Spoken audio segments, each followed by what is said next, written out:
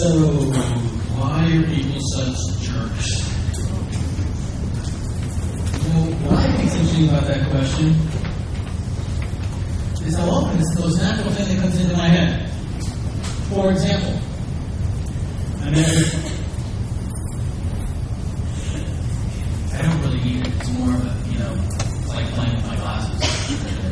I met with somebody, a few weeks back, and after I finished, I didn't really know them before that. After I finished, the thought that was in my head was, he's such a jerk. And so then I went to other of my friends who knew that, and I said, I said, is he as much and you can tell by the change of the indefinite article from A to N, that I shift a word which I would use. Is he as much as I thought? And he said, oh, absolutely. And the thing is, this is what I always think. I always think, if someone's being a jerk, I can get them out of it. I really do. Whether it's some bizarre, manipulative streak in me or what, I don't know. But I always do. If someone's a jerk, I can massage them out of jerkdom, and then they'll become nice. And in this case, it really didn't work. Level of jerkiness. Hold on. Now, there's lots of places to see and ask this question why people such jerks. For example, I have a son who plays youth soccer. If you know anybody in youth soccer, then you go like, I really don't need to tell you any stories. Because standing on the sidelines of a youth soccer game, or really any youth sport, is really stunning. And last week, my 12-year-old Mason had a tournament, so it was between games, and he and I were sitting on a bench, so we could watch 2 games, and he was eating lunch, and we were trying to watch the games, but our eyes were just drawn to these 2 men who were screaming, literally screaming, at the linesman and the ref constantly. It didn't matter what was called. Now, by the way, their team was winning. But they screamed incessantly at the linesman and the ref about literally everything that happened in the game. And I thought as I looked at them, wow, what a jerk. Now, here's the process for me.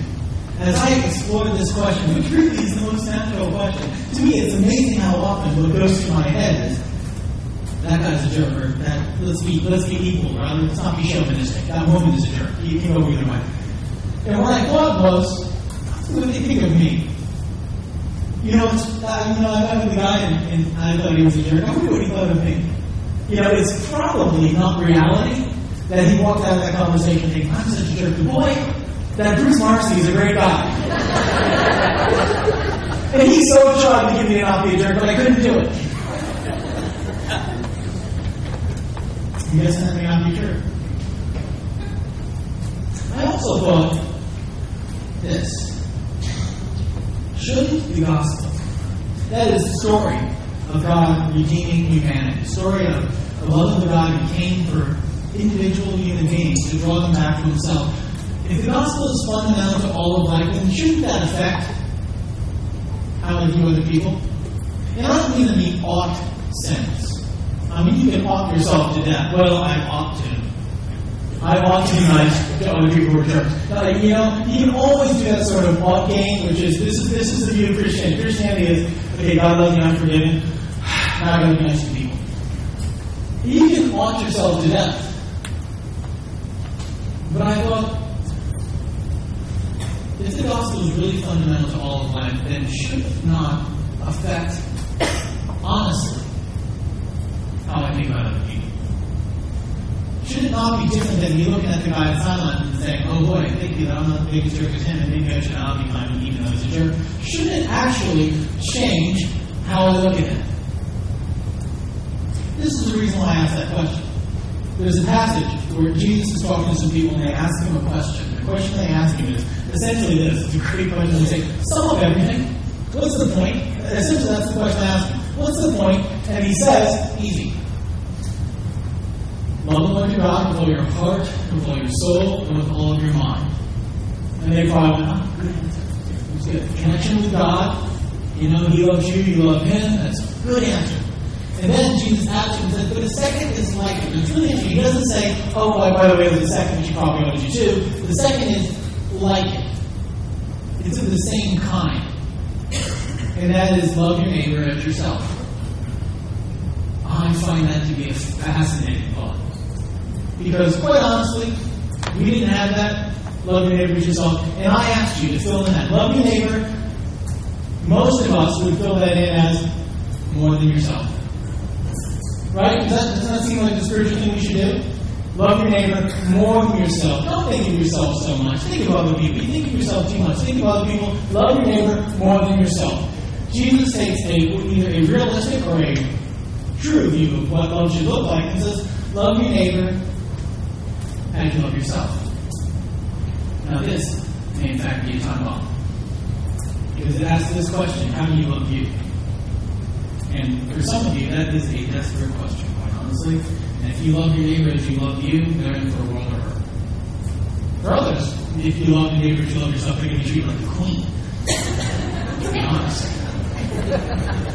I think what's fascinating about the song that Chris wrote is he shows that sort of ambivalence and how the view of self can be. And we kill and we care. Somewhere in between those two. We kill and we care. How do I love me? And how to not be narcissistic? I honestly think you're at Warehouse, and so for right or wrong, for good or ill, you'll hear me talk about the self. Because I honestly think understanding who God is and understanding who we are at the core of living life well. Get those two down, you just might live well. Get those two lost, you likely won't. With some of my students, I gave them I gave them an extra credit assignment. And the extra credit assignment was to have them read one of my favorite books, which is Walker Percy's book, Lost in the Cosmos, which you've heard me talk about. And Lost in the Cosmos is a book about the nature of the self. It's a fake self-help book. I find it hysterical. Most of them did not. And I would have said, "Oh, are you kidding me? That's the most boring book I ever read." I'm like, but then I said, read this book, extra credit, and then write a 2-3-page reflection on it. What did it tell you? And most of the papers I got were something like this. I guess some people struggle with who they are. I'm thankful that I really don't, and I believe in myself. And I thought, wow, just wait.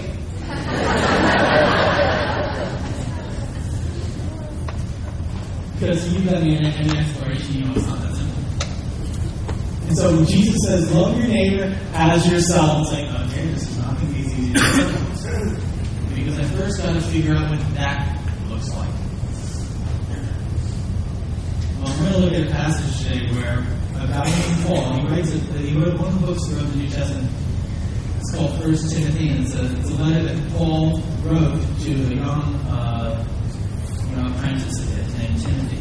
And in it, you hear Paul's story, his self-reflective story of how he came to understand who he was. And this is what it says.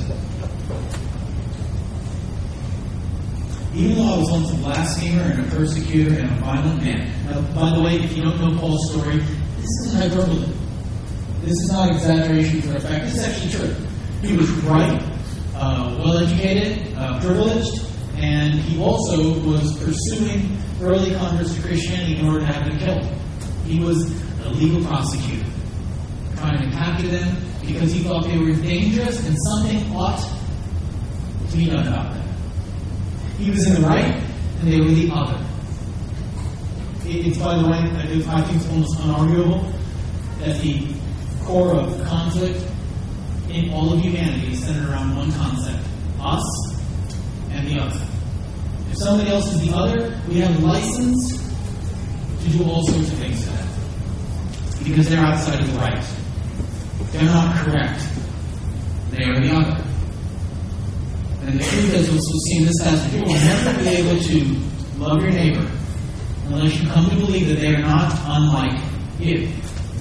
That they are not the other. You and they are the same. So Paul is actually not using hyperbole. And he said, even though I was once a blasphemer and a persecutor and a violent man, I was shown mercy because I acted in ignorance and unbelief. The grace of our Lord was poured out on me abundantly along with the faith and love that are in Christ Jesus. Now, that's a beautiful sentiment, but there's a certain part where you look at it and go, okay, that seems pretty straightforward. It's sort of like the story you hear. I was a bad guy. God showed me mercy because He's gracious. And now I have love in my heart. I mean, it's sort of straightforward, and you look at it and go, oh, okay, we've heard stories like that. I mean, you've heard my story that I was someone who did all sorts of things that were perhaps not appropriate. And now I'm really the epitome of citizenship and virgin morality. And you've seen that happen. And apparently deception. But then he takes it another level. The next phrase, the next verse opens up a whole other can of worms. And he says this, here's a trustworthy saying that deserves full acceptance. So I really want you to get that. Here's something you can trust. And you don't need to accept a little. This deserves full acceptance with heart and with mind and with soul. Christ Jesus came into the world to save sinners. Again, so far so good. Of whom I'm the worst. Here's a trustworthy statement that deserves full acceptance. Christ Jesus came into the world to save sinners, of whom I'm the worst. I really think as Paul was writing this, because, he's like us. He's writing this, and he's putting that phrase down, that Christ Jesus came into the world to save sinners, and he's caught up short, and he says, and I'm the worst. And you think, okay, now we're in the area of hyperbole. Clearly. It reminds me of, there's a line in, it's really not a very good movie. It's called 2 Weeks Notice, but I find it hysterical. It's Sandra Bullock and Hugh Grant. And there's a line where Sandra Bullock's character looks at Hugh Grant and says, you are the most selfish person in the world. And he says, oh, that's just silly. You haven't even met every person. I sort of look at this with Paul. Well, that's just silly. Of whom I am the worst, you haven't even met everybody. So how does he say this with integrity? Now, is it empirically true? Oh, who knows? Is it the true sentiment of his heart? I think yes. How is this true? Because he knows him better than he knows anyone else. He actually has inside information. He knows his words. He knows his intent. He knows even as he's telling people that's not what he meant, that that's actually what he meant. He knows the thoughts he's had and he's tried to bury and let nobody else know about. He actually knows his heart. He's the closer to himself than he is to anyone else. And so actually, I think he looks at his life and he looks through his actions and his intents and his thoughts and his words and he says, I guess maybe there are other people worse, but it's hard to imagine that. Because based upon what I have before me, I am caught up short with who I am. Now this to me is a fascinating flip of comparative living. We talked earlier in the series about how do I compare to other people and our tendency to knock other people down and make ourselves feel better. Paul flips it. And he compares himself to other people and he says, they can't be that bad. Seriously. See, the early bad news of the gospel, the story of redemption, is that people, you and I, actually have to stop and be honest about who we are. And we don't like to do that. We prefer just to skip over that. Of whom I am the 67th percentile of the best people in the world. Maybe 80. You know the statistics. It's like 80% of people believe in hell and 2% believe in going there. Everybody believes statistically that they're slightly above average, which statistically can't be true.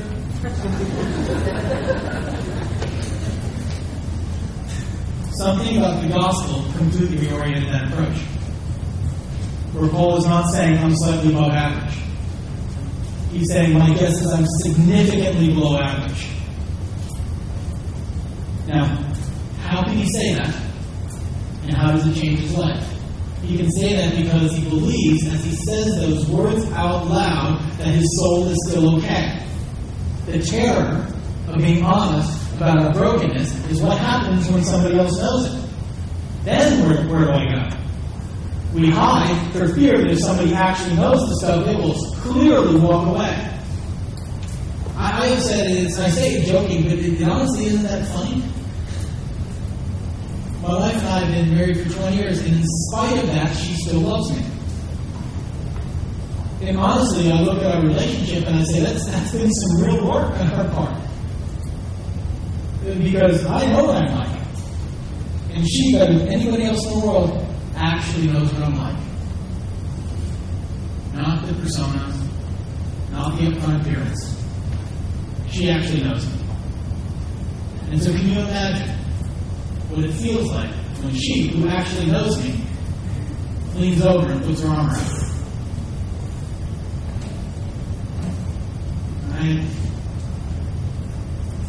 That's powerful. Because based upon who I see myself to be, she has every reason to push me away.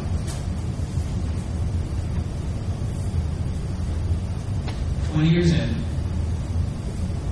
she still loves me. I think she might actually love me more. And that's a profound credit to what God has done in her life. Now, the reality is, Dan and I love each other very imperfectly because we got ourselves. The power of the gospel is God doesn't love us imperfectly. Paul can say, Christ Jesus came to the world to save sinners, to come out of the worst, and he throws that before God and finds himself embraced. And finds God nodding his head and saying, good, that's the whole point. When you realize your brokenness, what you also see is that I am the God who won't forsake you. And I see the hope and possibility in you. Yes. You are that dark. But the brightness to which I'm taking you is stunning. And so in the gospel, in the story of the redemption of people like you and I, who can honestly say of whom I'm the worst, to believe and to know that God cares about us that much, to forgive us, but then say into our lives, seeing what we're like. Not the facade, seeing what we're like and saying, and I can take you to beauty, because that's really who you were made to be. Well, now, for the first time, I can actually look at my soul and go, I'm being made for hope. I'm being made who is broken. And I'm desperately loved. Now, how does that change how we view the world? It changes everything. We got in the sidelines. Is he the other? He's just like me. Should I do that exact thing? No. How about the things that he likely has not? Sure. How about the guy I met a couple of weeks ago? Is he unlike me? No. You see, the power of the gospel is we actually come to believe people are like us. They're not the other. There is no the other. We're commonly bound as beings made in the image of God. We're fallen and desperately need grace. And if we receive that grace, our lives become transformed into beauty. This affects everything. It affects how I deal with my kids. It affects the expectations that I put on them because I think it'll make me look better. It affects how I deal with my spouse. It affects how you deal with your coworkers, the one you know who screwed you over last week. They are not the other. You and they are alike. I had a moment this week. I just didn't expect. I really didn't. And I had been able to nurse a grudge with somebody for like 9 months. In fact, I think I can calculate. It began in August.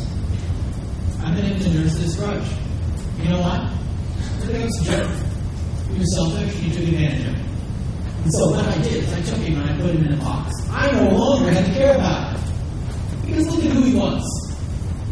I was able to treat him with disrespect. I was able to ignore him. Oh, I can be simple. But I was able to keep a distance and not care about it. And I was fully justified. Because he was that kind of person. And then this week, as I'm going through this, I was going, oh, you've got to be kidding me. For 9 months, I held a grudge about something a guy did, which quite honestly, I've done things 100 times worse. And I have no idea why he did it. I don't know the core of what's going on in his life. And I thought, is this how I've been treated in the gospel? As God looked at me and said, you know what? You did that one thing. That was totally inappropriate. I'm going to keep you at a distance. That's what we think. The gospel tells us that's not true. That the list is hundreds and thousands long, and yet, despite that, God draws us closer. And so I saw it subtly change me when I saw him this weekend. It was honestly pleasant to him, and realized when I had been. It wasn't off. Also good. It's the reality of realizing who I am, who God is, and that we are all alike. It affects everything. But the primary thing it affects is how we engage the world around us. At Warehouse, we would say one of our 3 core parts of what it means for us to be a church is that we engage the culture. We don't want to stand off. We don't want to stand back here and throw religious bombs over the walls and hopes that somebody will catch one and magically be transformed and come and join us. Now that they're better, we believe in engaging the culture and walking in the midst of the world and living among people who are like us, not unlike us. You see, that's where, in my opinion, the American church has gone badly astray. And I've been a part of that. Where we've looked at the people outside the walls and they're the other. They're just like us. They need the exact same things. And so we engage the culture. The truth is, this will sound like hyperbole to you. I don't undervalue what I do on Sundays. I really don't. I think I've been called to it. I like it. I think it matters. It pales in significance to what you do Monday through Friday. It's not even the same category. Because on Monday morning at 8:30, you bump into people who desperately need to see and meet somebody before whom they can be real and find grace. If not, they will remain trapped in illusions and deceptions about who they are and the love that's actually found in what it can look like. They will remain trapped in visions of performance and comparison. When you spend an afternoon with your 2 or 3 little kids and you are wading into their lives, what we do here on Sunday pales in significance. Quite honestly, what we do here on Sunday, if it equips you to live your life Monday through Friday, engaging and loving your neighbor as you love yourself, then what we've done matters. But only because it's fueled what matters more. Which is your actual life and my actual life when we're living with our neighbors and our friends and our co-workers. Because that's where the gospel either becomes real or it doesn't. The gospel changes everything. Now maybe, when I embrace it deeper, when I eschew other ways of looking at myself, and when I find who I am in Christ, then maybe I can actually begin to love my neighbors myself, because I begin to get a sense of who I am, and I begin to see that they, like I, have a common plight, and just need somebody to care about. To breathe the truth of the gospel, to walk through life with it. What you do tomorrow morning matters. Matters for time and for eternity. For some of you,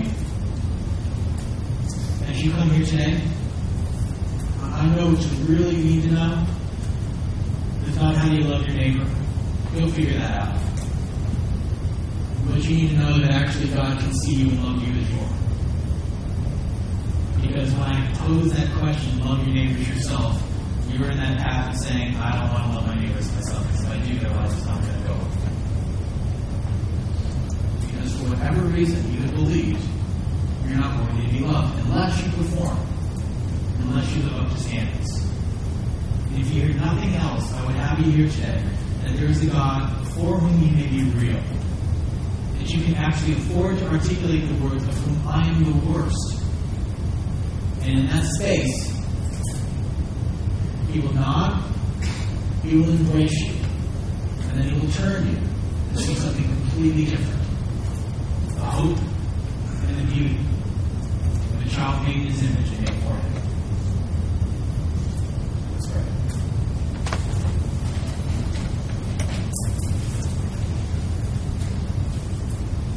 Lord, would you